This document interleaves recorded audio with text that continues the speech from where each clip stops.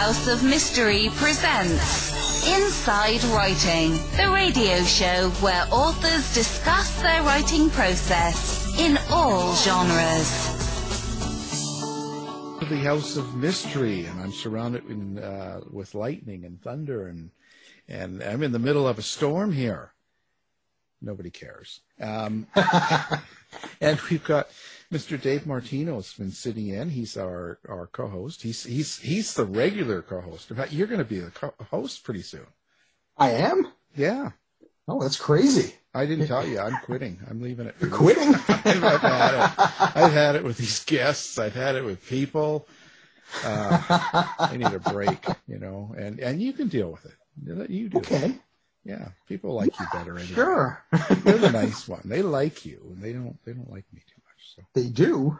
Yeah, they complain about. Why did you chain me up in the basement of the House of Mystery then? Well, it's because they like you. It doesn't mean they want to be around you. Oh, that's true. I'll let you loose. I'll tell you, loose on the world would be worse than a virus. Too soon, maybe. Well, so now today we are going into the, I want to say wild, wild west. Not really, but kind of. I don't know. What is it? We're going to find out. So we've got an author on the line, and she's in a remote desert island, not telling anybody where she is because everyone's after her. So, Anne Charles, thank you for being here. Thank you for having me on this deserted island way out in the boonies. Yeah. Yeah, that's pretty. Were you hiding from what? The government? Everything. Everybody. Everybody's back out again after the virus. So now I have to go back into hiding. Yeah, they're still infected. It's the zombie apocalypse, right? So yeah. Back into hiding now. Well, yeah, you can only take so much. So, Well, this is crazy. Now, you're one of those authors that when I got all the information and I was looking, and you must have, 200 books out? Getting there. I'm working on it. What is that? Have you been like this avid wild writer your whole life type thing, or is this something new? Absolutely not. No, I didn't want to. This wasn't one of my. This is what I want to be when I grow up. I wasn't one of those authors that started writing at 4. But once I got the machine rolling here, it just keeps coming out. And I think with the newest one I just released at the end of June, that puts me at 31, I believe, or 32 in about a decade. Wow. So it's been a busy decade, and I think I'm going to take some naps over the next decade now. Don't do it. You don't use it, you lose it. That's what I was told. But so what do you? So if someone was to say, "What kind of writer are you? What do you write?" Like, so you're out in the street and you said, "Oh, I'm a writer," and they go, "Well, what kind of writer are you? How would you describe yourself?" I usually, depending if it's female or male, I'll change it around age group too, because it really. There's different ages for what, which genre, you kind of showcase. But in general, I would say, well, I write these mysteries mixed with supernatural, a lot of humor, touch of romance, action, adventure, the whole ball of wax. I put it all together, and that's what I write. And I usually tell them, you're not going to read these books and decide I'm going to get rid of all my, books in my house and go minimalist, or I'm going to stop eating sugar. That's not me.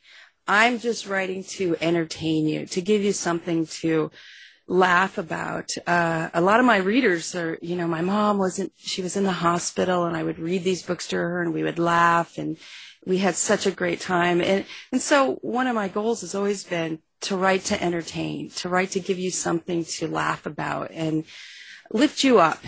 When times are down, or just lift you up in general, even when things are going great. Well, that sounds great. It's, I do the same. I write true crime. That's lifting. It's very lifting. And by the way, Ann, your neighbor's a triple axe murderer, but don't worry, it's all happy times. Yeah, no, things are good. Don't worry about all that stuff going on out in the world, right? Right. But that's crazy. So where did this come from for you then? If this isn't something you've been doing your whole life, you weren't the kid writing all these stories and all that. So what happened? I think I hit my head. Yeah. My mom often tells the story about driving a car way back before seatbelts, and they hit the brakes, and I fell onto the floor. So maybe it's even that far back. It just took forever to come out. I have enjoyed reading most of my life. Read a book a day, that kind of person. Leave me alone. I don't want to go outside, Dad. I want to read a book in my room. So I think, it's been in there, but I didn't really, at one time I wanted to be an archaeologist, but then I read up on it and realized how much writing they do and decided, oh, that's way too much writing. So now I'm an author, right? That makes a lot of sense. It was in my 20s and I was reading several books and they didn't end the way I wanted them to end. And so it started with rewriting an ending or two to what I wanted. And it just, now I'm going to write a story. And it just grew from there. And I wasn't one of those instantly amazing authors who just started writing and I sounded, wow, incredible. This has been a long journey of practicing and working on the craft. And every book, I try to find something to work on and study and improve with each book. Well, that's important. I think that comes natural with a writer as well, unless you're one of those, literary kind of people. We don't like them here, so they're too snobby. This is that. So, but okay, so that's all good. But for me, putting out your first book, it takes a lot of courage at that time, because what makes you think someone would want to buy your book? So when you go to a publisher or you go to someone and say, well, here's a book, you know what I mean? Like that takes a lot of courage. Was there a catalyst for that, or what gave you the the gusto to go do that? Well, there was, and way back in the 90s, late 90s, and then into the early 2000s, when I was really writing and trying to pursue publishing on the side of my full-time day job, which was technical writer. I had acquired an agent like you were supposed to. I was submitting to the big houses through my agent and trying to do the usual. This was just at the start of indie or, using Amazon and the whole thing, the ebook revolution type of thing. So I had an agent and we submitted several of the early books and kept making it a little further up the publishing, ladder, and nearly departed in Deadwood, which is the first in my Deadwood mystery series. That one actually landed, and I went clear up the publishing chain in one of the big houses to the final acquisitions. I'd worked with an editor. We'd gotten it just the way they wanted it, and I had the second one written and ready. And we made it to final acquisitions, and marketing came in and said, this book is set in the Midwest. We don't think there's a big enough audience, so no thanks. Marketing loves you. Bye-bye now. And so I was just, if anyone that's done that, it takes months to get that far. Months of hope and how's this going to go? And you're so excited as you keep passing each, rung, if you will, and get further up. And so I got that news, I received that news, and then we were heading down to Ashland in Oregon for the Shakespeare Festival, and I was driving that day, and then I got pulled over for speeding, and then we got down there, and then I drank a whole bottle of wine, and when I woke up later the next day, I said... In jail. I had a friend that had decided to try her hand at indie publishing, going on her own. And we had, gone so far, and the editors loved it. And I tested lots of people, lots of readers, and they liked it, So my agent and I said, well, let's form a publishing company and do it and go forth, because I knew, being from the Midwest, there was an audience for this kind of book. I often joke that when we're out farming on the tractor, we do take breaks to read. It's not just, there's huge, wonderful readers in the Midwest. So I did think there was an audience. And so that rejection from marketing really gave me a good goose to go forth and do it. And with a lot of anger involved, right? So right. Make it happen. And that was kind of what got it all going. It was that initial burn. And then right about the same time as we were going live, I won the Daphne du Maurier, and then I won the Golden Heart, which is because of the romance element in the story, which is both two are national awards. So it was really a kind of, this is going to work. You can do this. And so we went forth, and that was back when Amazon had the free ebooks, and it was a big thing. So we got a couple books out. I did a free run, like 40 to 50,000 books flew off into nowhere land, and you think, what have I done? Oh my, what have I done? But it just, then they bought book 2 and 3 and 4, and so many of my readers have been with me since the beginning. It's crazy. So, and wonderful. So that's kind of how it wasn't a smooth, I'm going to do this and it's all going to work. It was more of I'm mad and I'm going to jump off the cliff and we're going to do this. Well, that's good. I mean, you have to believe in yourself, and you have to push forward. There's a lot of rejection in this business. Oh yeah. A lot of negativity, a lot of rejection, and you have to be able to deal with that. And I think Amazon is a way out, but people have also got to be careful with self-publishing, because you still got to take it serious. You got to write a good story, and you got to make sure the spelling is correct, and you got to have you got to go through the hoops, because there's some people just kind of go out and it's like, ooh, and it's too bad, because they could have a really good book if they had someone to proofread and edit for them. I agree. When I talk to new readers in workshops and whatnot, there's two main things. One is, and let's see if I can remember the second after I get talking about the first. One is editing. I have a professional editor. She has edited professionally before this, and now she does, books as well. And I pay her, but I also have approximately, with all the different levels of betas and first draft readers, I have nearly 60 people who go through the book before it goes live. And those aren't all my aunts and the nice people who go, oh, it looks good. It's a great story. It's not that. It's people tearing it, looking for content, especially in a series like I have, which is an ongoing series. They'll know the backstories, and they'll see, oh, well, back in book 8, you said this, and now it's this. So down, it's content, it's grammar, it's everything we're looking for. So by the time it goes live, it has to compete with a book coming out from any of the big publishers, from the cover to everything inside. So that's big. And the other thing is marketing. You cannot do well as an indie author unless you do marketing of some sort. You have to figure out what's your strength, but you need to be out there promoting and marketing it as well. Yeah. Oh, and that's hard. That's a hard thing to do for a lot of writers. Yeah. The marketing, especially because, well, even me, God, I work in radio, but I hate marketing. I know. People say, you're so good out here. You seem so at ease. And it's like, no, I really want to be at home in my pajamas, eating ice cream, watching TV. Yeah. That's where I'm comfortable. But I know that this is what's needed to be done in order to, shout out and get some people to try the books. Well, I'm playing hard to get. I still stay at home and eat ice cream. Okay. Well, I hope you're wearing pajamas at least. Well, usually, but not always. It depends how hot it is, right? Right.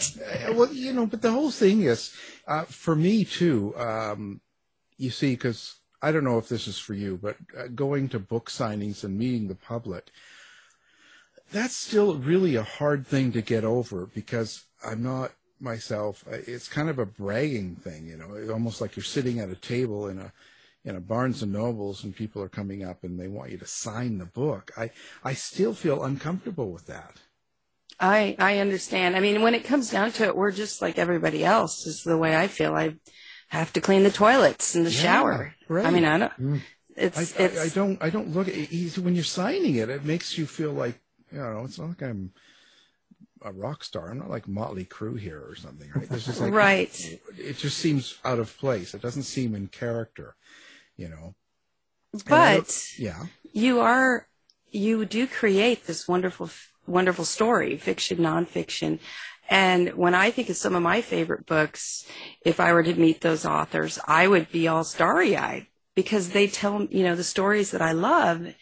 And as starry-eyed as I would be meeting, some of the big rock stars out there, because I'm in their head. I love what they've created. And wow, you're so amazing. So, I try to remember when I'm doing signings, even though, I may have just cleaned the toilet that morning. Remember hopefully that. You washed your hands. Maybe. Usually. Just remembering that for somebody who read the stories and loved them, to try to be on the other side of that and to be nice, to be friendly, to make that moment for them as great and fun and cool as it can be. And I didn't come up with that. I heard that from someone else who's done this all his life.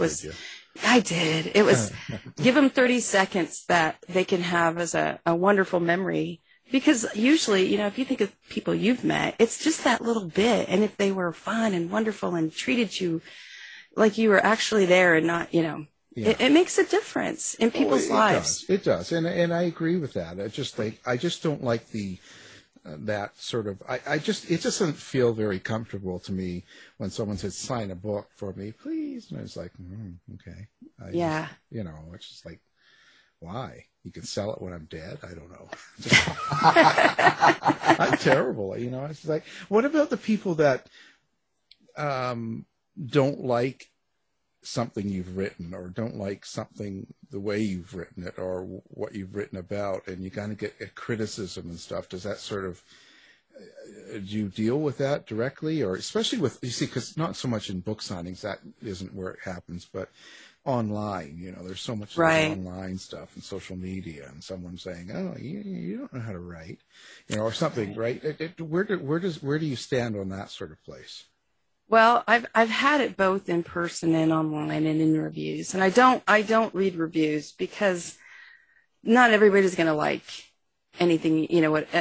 You look at some of the big names, Stephen King, Nora Roberts, these wonderful authors, and they've got very negative reviews too. So we all get it. So I try just to stay away from reviews totally. And when people email me, and I wince a lot of times when I open an email from a reader. Oh no, what's this going to be? Yeah. And if it's really, really negative, I just don't even reply because there's nothing I can say. They just want to have their voice heard. And, for whatever reason, I would never think to interview or to email you and say, I don't like your books. I would just go, I don't like it. Not buying the next one. But some people need to send an email. So I'll look at it. And a lot of times I just don't do anything with it. It goes away, I've had face-to-face where I've done talks and stuff. And a long time ago, I had a lady, she's a wonderful, sweet lady, come up and say, I really love your books, but why'd you have to make that main character such a slut? And I was like, wow, because she's not. I have been worse than that in my own life. Yeah. Come on. Like, you think she's a slut. Right. Come on. In our younger years, you have some good times. But, yeah, no, I've had that where it's just like they smile and then they reach out and jab you. And you're like, whoa, did that really happen? And I just try to smile through it and say, well, it's not for everybody. Not everybody likes this kind of story and you're much nicer than me. I'm the one that said, oh, no, I don't go to your job and tell you and slap the sailor's cock out of your mouth. So don't. Well, it's just like, I'm not. I don't like that when people do this, and that's sort of why they keep me. They keep me out of public. Well, it doesn't mean I don't make a voodoo doll later and stab it with a bunch of pins, or I'm not impenetrable. It does still sting, and it'll sting me for a while, which is, I shy away from things that might bring that out, and not because I'm chicken or not confrontational, but as we've all seen, authors who will fight back, whether they do it gracefully or not, and it can go really south and be really ugly. So my policy is just turn the cheek and walk away. What's that old Kenny Rogers song? Jeez. Coward of the County. Turn your cheek and walk away till the end.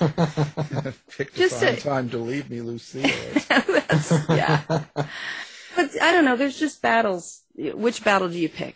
You're right. Careful. And I've been doing that myself. I sort of ignore a lot of it for the most part now, and I have fun with it now. Most of it slides off. I do make jokes, and I sort of have fun with people, because at the end of the day, it doesn't matter. And not only that, I think you can get sidetracked, because if you get involved in one of these interactions, it sort of takes you off your game, right? When you're trying to write, it puts you in a different mind frame. So it's not a good thing.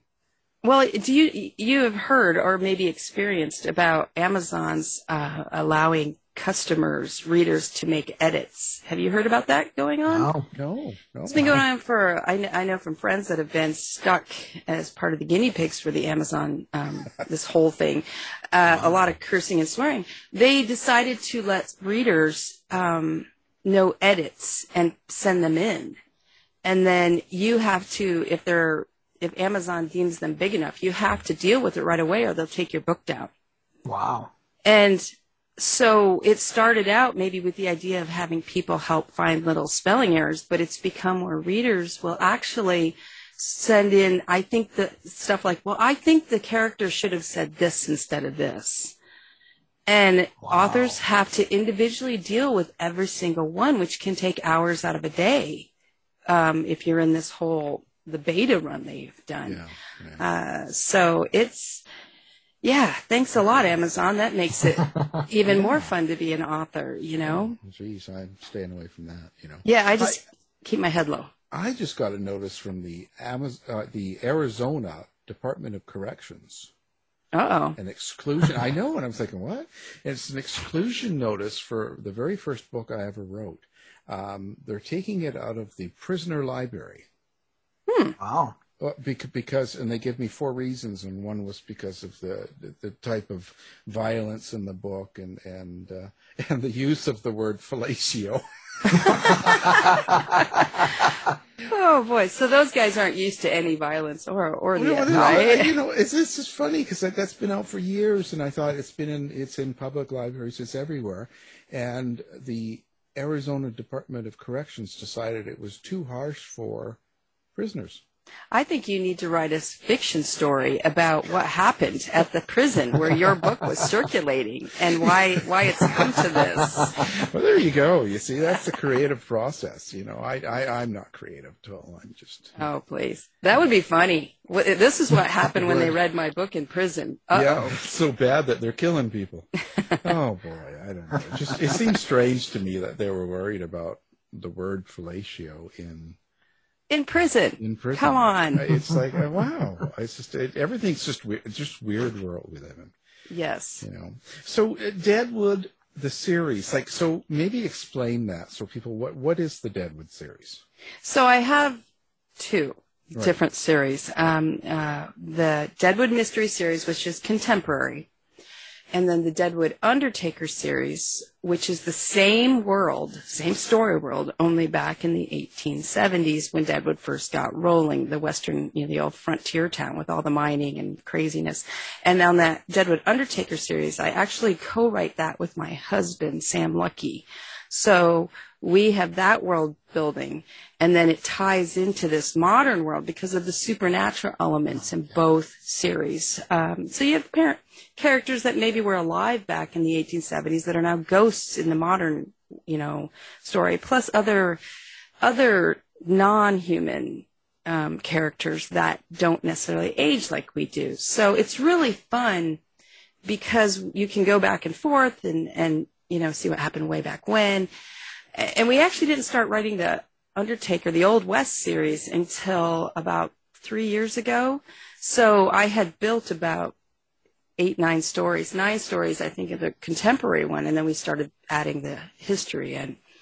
But what they are is, again, a mix. There's mystery, there's supernatural, there are a lot of humor. Humor's in everything I write, because that's just, I like to laugh when I write. And a little bit of romance, action, adventure, that whole mix that I like to do. So, and it is set in Deadwood. If anyone's ever been to Deadwood, South Dakota, it's an old west town. They're historical. They have the old buildings, all kinds of tours, fun stuff to do, museums. So I actually used the real place because I spent much of my life there and created fiction and mixed it with nonfiction history, nonfiction buildings, but then added fiction into that. So every year we have a fan party. Next year will be our 10th, where people come in from all over the place, the U.S., Canada, and we get together and do all kinds of fun tours or different things, and just have a big fan party at the end, and they can see the setting come to life for them. What kind of research did you need to do for the, especially going back to the 1870s? Did you have a certain process for that? Or? So, my husband is an amazing researcher. I start out always, because it's not, I have always loved the Old West, and I spent time growing up there off and on. My parents were divorced, so I spent part of my time in Deadwood, South Dakota. So I knew the museums well, but my husband is so good at researching and digging in, and there's so many books, so many online things he's found, books from locals in that area. Jerry Bryant, he's no longer with us, but he was a big part of helping with the Deadwood HBO series, and he's written several books that we use to try to find the real deal. And a lot of times it takes reading multiple books because Wild Bill, for example, oh boy, everybody's written about Wild Bill.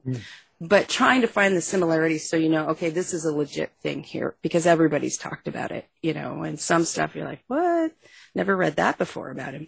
So he does a ton of research, and then we talk about it, and he'll do the first draft of that series, and then I come in after and do my part in the whole mix, to create that series. But for the current one, I have locals that I work with that know the area, know the history, so know the buildings, and I've been there a lot too. So we just work together to try to make it as real as we can while adding fiction, in all over.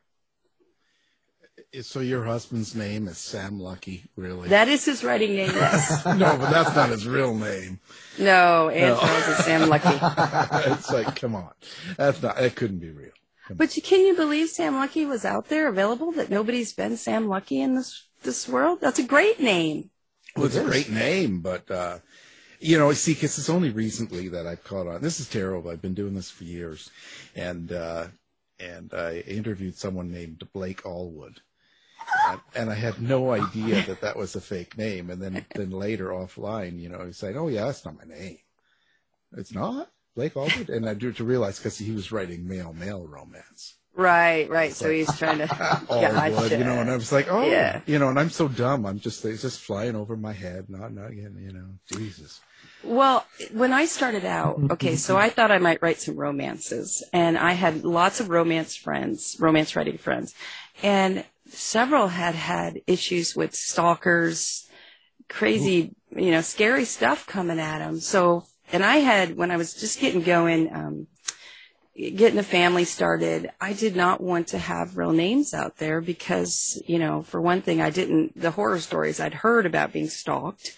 And then on top of it, I was going to have kids, and I wanted to protect, identities as much as possible. So from the start, I became Ann Charles, and there are elements of my name in that, but I wanted to have a pseudonym that would work for me, would help keep it small and, easy names, and would protect my family.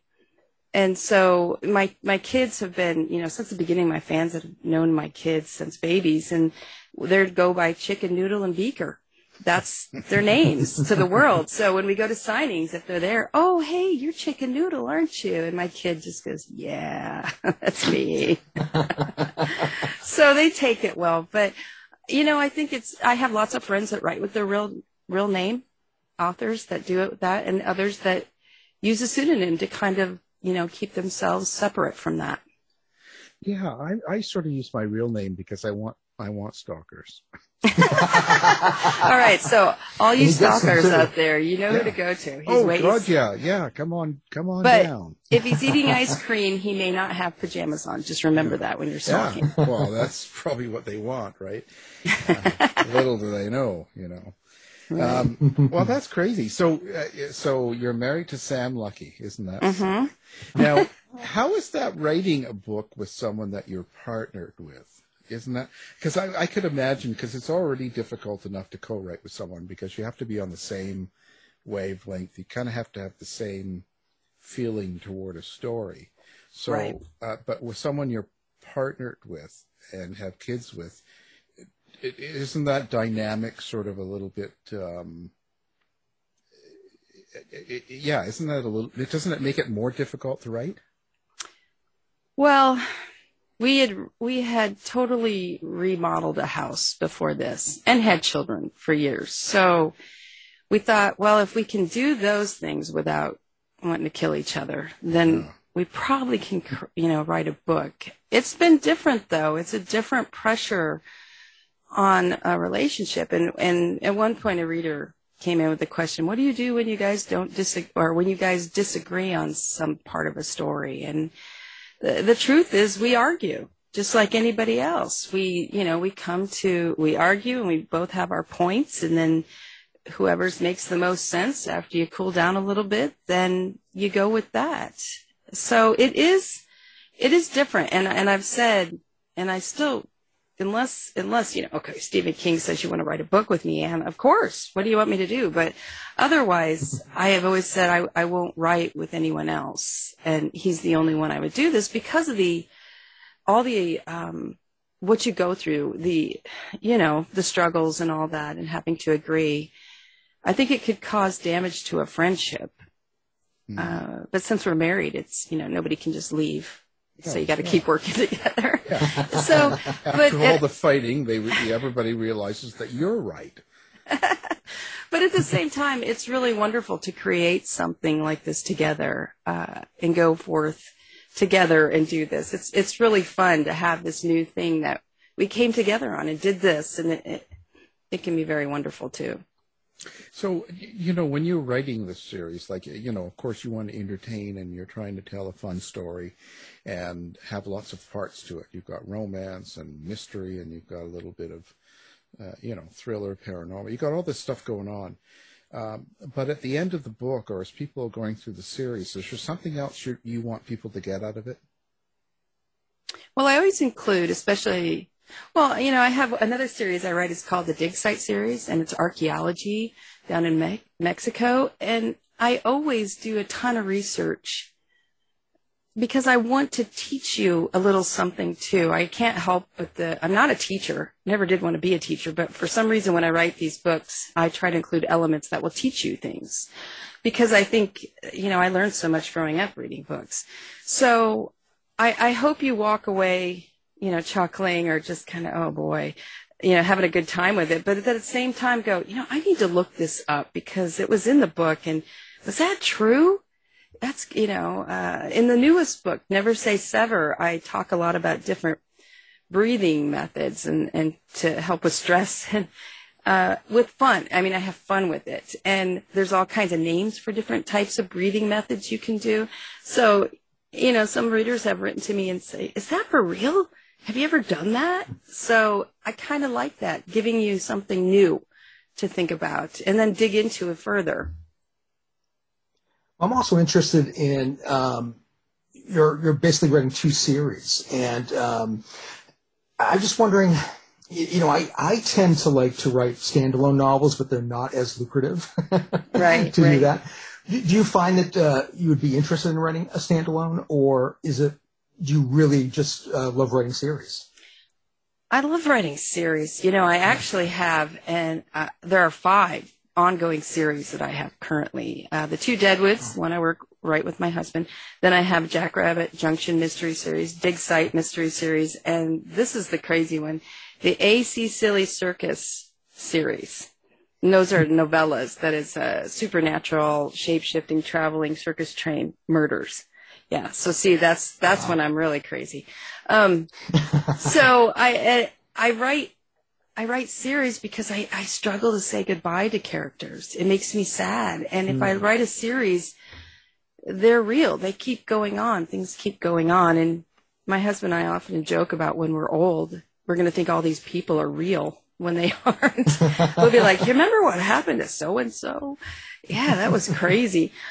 So I tried writing the standalone in one of the Silly Circus novellas, but then I got the rights back and I turned it into a series because it's fun for me. When I first wrote Nearly Departed in Deadwood way back when, and I sent it to my agent at the time, she said, "This is wonderful. Do you have book 2 going?" And I said, "What do you mean book 2? It was going to be a standalone." And she's like, "Oh no, this is a series. This has so much that can make a wonderful series." And I said, you think so? Well, let's try a second one. And now, 12 books later and ongoing, she was right. It's a series. So I think that I probably could, but then I'd be really sad at the end because they ended. And so I don't necessarily write series just to make money, on this thing. I write them because I can't say goodbye very well. I'm bad at goodbyes.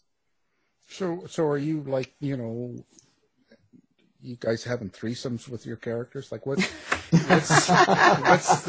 the, so explain characters to me, like as in, I always find this fascinating because there's so many different writers we talk to that are fiction writers that talk about their characters like they're the family, they're their kids or whatever, and they have these real relationships with these people that are not real. So that's fascinating to a person that writes all nonfiction. I'm kind of going, wow, how does that happen? So where do your characters come from for you? Like why are they so personal? That's a really good question. I joke often about having multiple personalities, and maybe it's not a joke. Maybe it's real.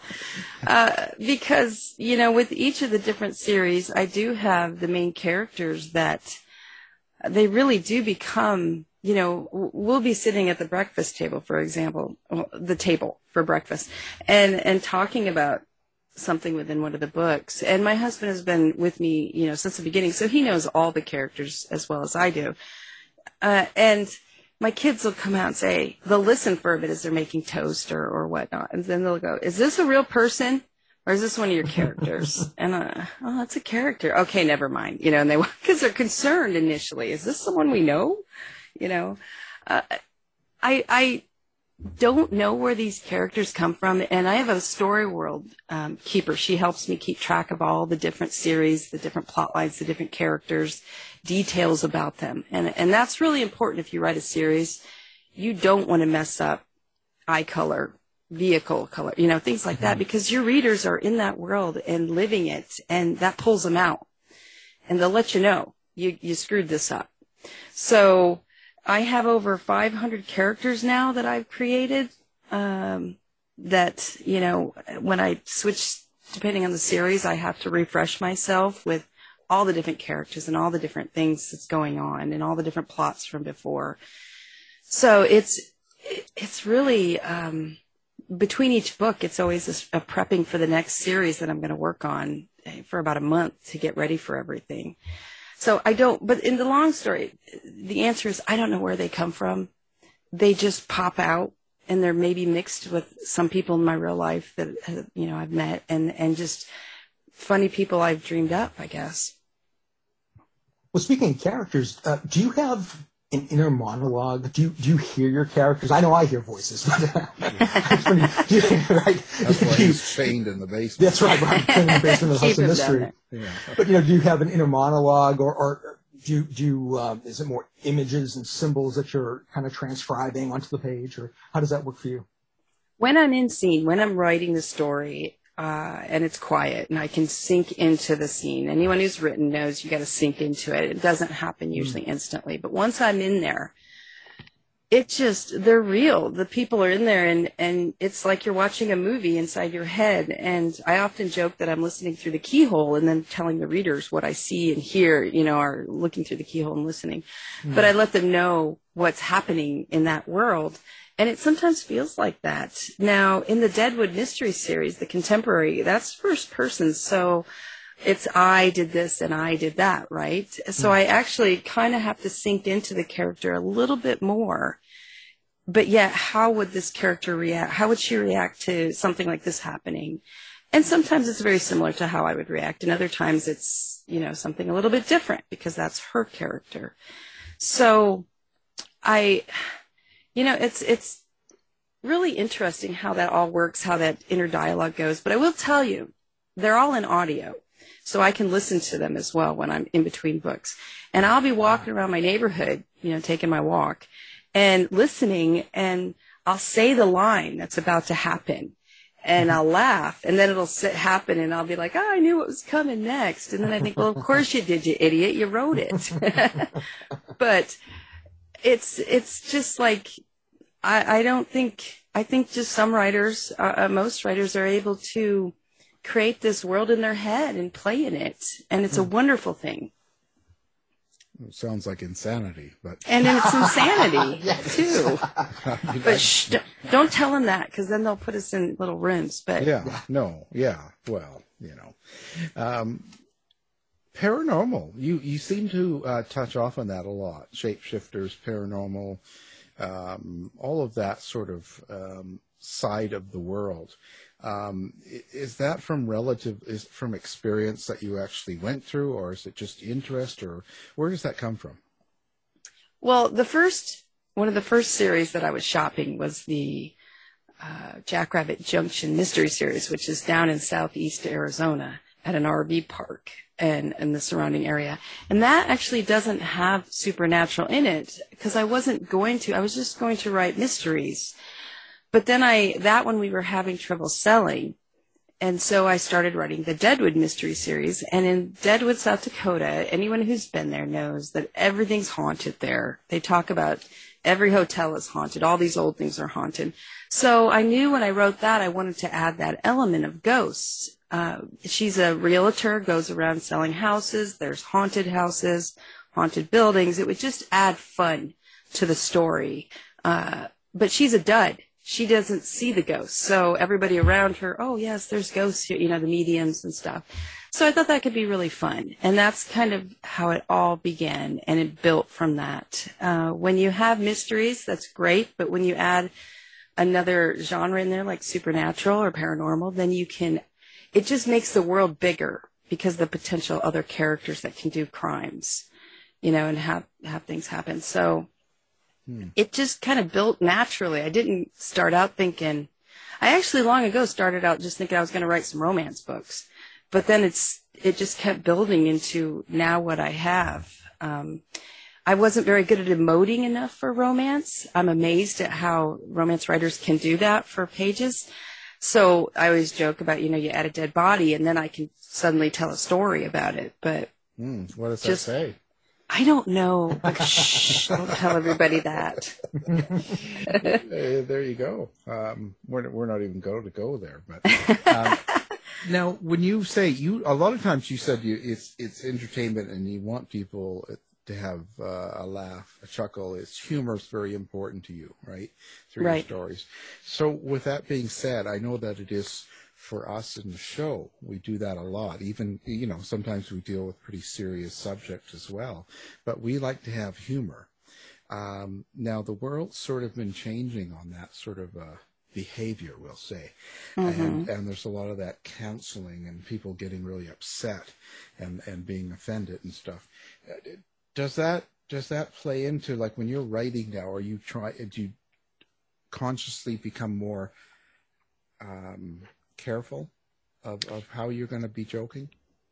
Somewhat. I learned long ago in a workshop about humor that the best humor is when the character makes fun of themselves.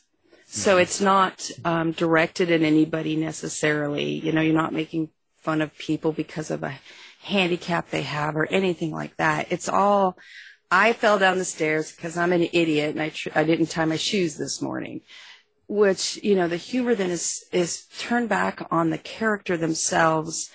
And that is something that I think people accept much. It's, you're not going to touch on any, you know, anything, you don't want to go to that topic, you know, because it's all aimed back at yourself. Or if there's a very quirky character and the main character's dealing with them or interacting, then it's the main character's internal reactions to the quirkiness, which doesn't mean they're actually insulting the other character. It's just when he says that, it makes me think this type of thing. And that's where the humor comes from. So a lot of my humor is directed that way rather than out. But I am careful because, yes, I have in the past, I've said this or that in the wording, and I've gotten emails, and so it makes you go, okay, can't joke about that if I don't want to make half, you know, this chunk of the population mad. So let's pull it back. I've noticed with a lot of comedians I watched on TV, they talk about this a lot now, and they're really pushing against it too, going, hey, we are comedians. This is what we do. You know, let us do our thing. So I think a lot of it is, I personally look at it as you kind of got to own it. Right. If this is who you are, and kind of like what you said, I make fun of myself completely all the time, all day, all night. And it takes it down a notch. And plus anything I do say, it's just who I am. I'm not really different offline as I am on air. So, I don't know. We'll see. I've made it 59 years. So we'll see how long you go. I have done promotion. I've done things like I got drinking one night, and I that sounds really bad as a starter, but and I created some magnets because I do a lot of times for fans, different magnets for different books and stuff like that, and then I'll autograph them. And I made these magnets that when I was drinking, it looked great, and I ordered like 200 of them. And then the next morning, I looked at them, and there was a very obvious grammar mistake. It was like, oh man! So then I went online and told everybody I got drunk. Don't make magnets, you know, for promotion when you're drinking. And what am I going to do with 200 magnets? And we called them the drunken magnets. And everybody wanted them. So you could email me your info, and I'd mail them to you. And I went through them in a jiffy because they love that I screw up. And I think, like you said, if you own it, you know, then it's like you're like everybody else. We all screw up. Just own it and say, yep, that was me. You know, I was the bonehead. Yeah, and you look at, you know, I looked at radio people like Howard Stern, and I think, well, geez, you know, he is who he is. He owns it. Like, you know what to expect. Right. And so he doesn't get attacked like someone that wouldn't do something normally, and then they do it all of a sudden. Right. You know what I mean? There's a difference because I think it's just about who you are in general, the overall picture. And I think that's how we... Well, that's his brand. I would expect something like that. If it was all nice and teddy bears and, you know, big hugs from Howard Stern, I'd think, what the heck is wrong? Yeah. You know, what did he do? What's going on there? Although I've heard in real life, he's really nice. It's just the show he puts on. So I don't know. Well, yeah, I think they're just characters. I think he's created characters, and that's the most intelligent thing about the whole thing, is people buy into the characters and then they revolve around them. And that's kind of that was the creative part of it that a lot of people didn't get, I think, personally. Right. I think that's sort of, you create a show, you create a character, and it's something that had never really been done in radio. So, you know, hey, I think that's great. I think he did a good thing. So, but you know how that goes. Well, that was long ago when I was getting into studying marketing, because I started early on before I was published, really digging into marketing, because I knew this was a huge part of this career. If you want to be successful, I'm going to have to know how to write ad copy, how to do all these things. And he was one I remember studying because the brand he chose, you can choose to be like a Howard Stern, or you can choose to be, you know, Julia Childs, or, you know, what do you want to be all the time? Do you want to be warm and fuzzy? Do you want to be hardcore? Do you want to, you know, pick what you want to be and just then be that and stay true to that, whatever you're most comfortable with. Yeah, and I think that's the important part of it, staying true, Right. Now, do you have a website or a place that you like people to come and find you? Stalkers to go, phone number. Who are my stalkers? What do you want to give up for information for people to find you? The easiest is just my website, www.anncharles.com. And it's just ANNCharles.com, no E in there. So, yeah, that's the easiest place to start, because then I have all the different books, the different series, and you can go, out to Amazon via links and whatnot and see. But I'm also on Facebook, and I'm on Instagram, and see, I can't even remember all of them. Yeah. I'm out there. I'm all over. She's around. I'm around, yeah. Sometimes I'm more active because I get you better get on there and be more active. And then other times I'm hiding away from the world because you need to recharge, and get back to the business of writing, and that's it. So, but I'm out there all over the place. But yeah, my website it has everything, the links and all the information. Has Tinder and all that. Yeah. You're right. So, okay. No, of course, and we'll have that up on our website as well. And anybody listening can do one click and they'll find you. And send her all your hate mail. Send her all your love mail. Everything. Just send it all. Send it all. Doesn't matter. Even if it's nothing to do with her. I know. Send something. Say, I get that too. I get so many crazy things in about veterinarian hospital stuff. And I think somewhere there's a vet named Ann Charles, I swear. Yeah. Well, there's actually a foot doctor with my name.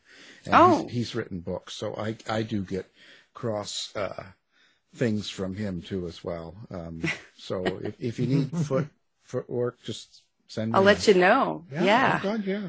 Hook me up. Yeah, I will. Yeah, no problem. I wonder, with the pandemic and all of that, and this last crazy few years, we'll just say. Yeah. I wonder if that sort of gets in the way when you're writing, and does it get into your writing somehow? I mean, of course, you're not writing pandemic, and you're not writing about that, but when you're writing in itself, and you have stressful situations, upsetting things going on around you, like the pandemic and all this other stuff, does it affect your mood and therefore maybe get into your writing?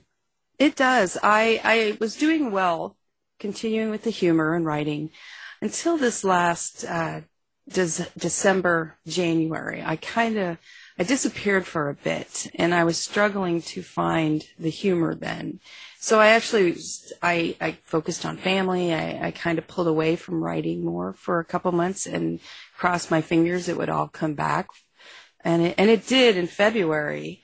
Then I started back up, and it was still there, and I felt like, okay, I can do this. Whew. I just needed to take a little break. But then I was finishing this latest book, the 12th in the Deadwood series, and I had about 4 chapters to write, and my kids went back to school instead of being at home, and then one come home with a little cold.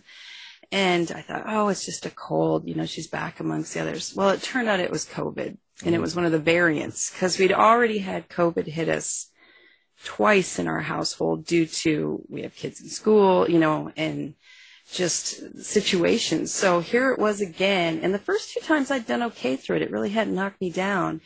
But of course, I'd just spent a month writing about 60,000 words, so I was pretty worn out. And it hit me. And it hit hard. And so then I had to try to finish the book to get it done in time for its release date while I was sick with COVID. And that was rough. I lost about a week of time. But then I was back in bed writing, my laptop on me, writing as I coughed just to try to get the book done. So it hit me emotionally for a little bit, and then it knocked me down physically too. But I beat it and kept going and got the book out in spite of it. But what I did miss my release date, and to have it for the book signings I had planned, we had to put out what we called the COVID edition, which is, it's gone through a couple layers of editing, but it hadn't gone through the final with the beta readers.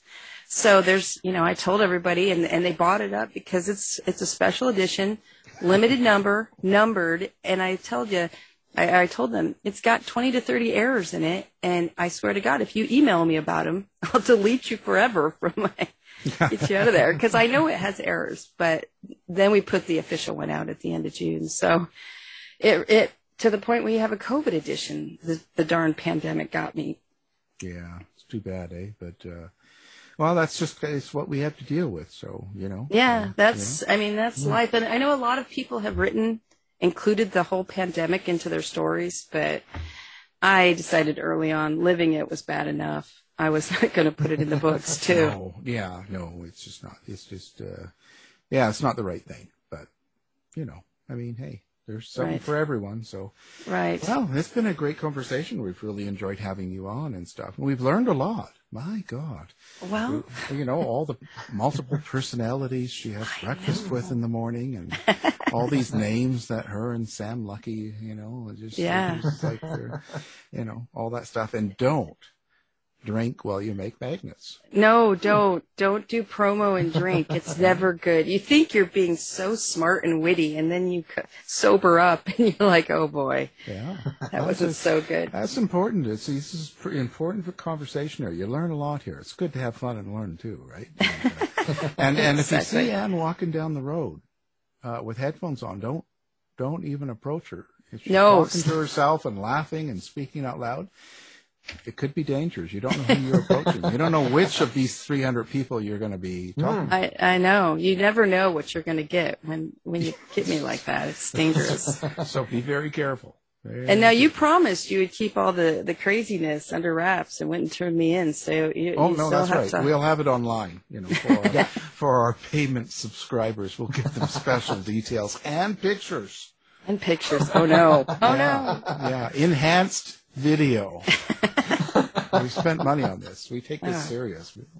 We're a big name organization here. We got NBC here, so we're spending money on this. Okay. Oh no, I'm doomed now. Although we'll spin it. Let's spin it, and we'll make it crazy good. Yeah. Oh yeah. It's got Matt Lauer in the basement too. So what do you think happened to him? Well. Anyway. It's been a good interview, and we appreciate you being here. Our guest has been the great writer of several books, Anne Charles. Well, thank you so much for having me. You guys have been great. Thanks, Anne. To find out more about our show, guests, or to listen to past shows from our archive, please go to www.houseofmysteryradio.com.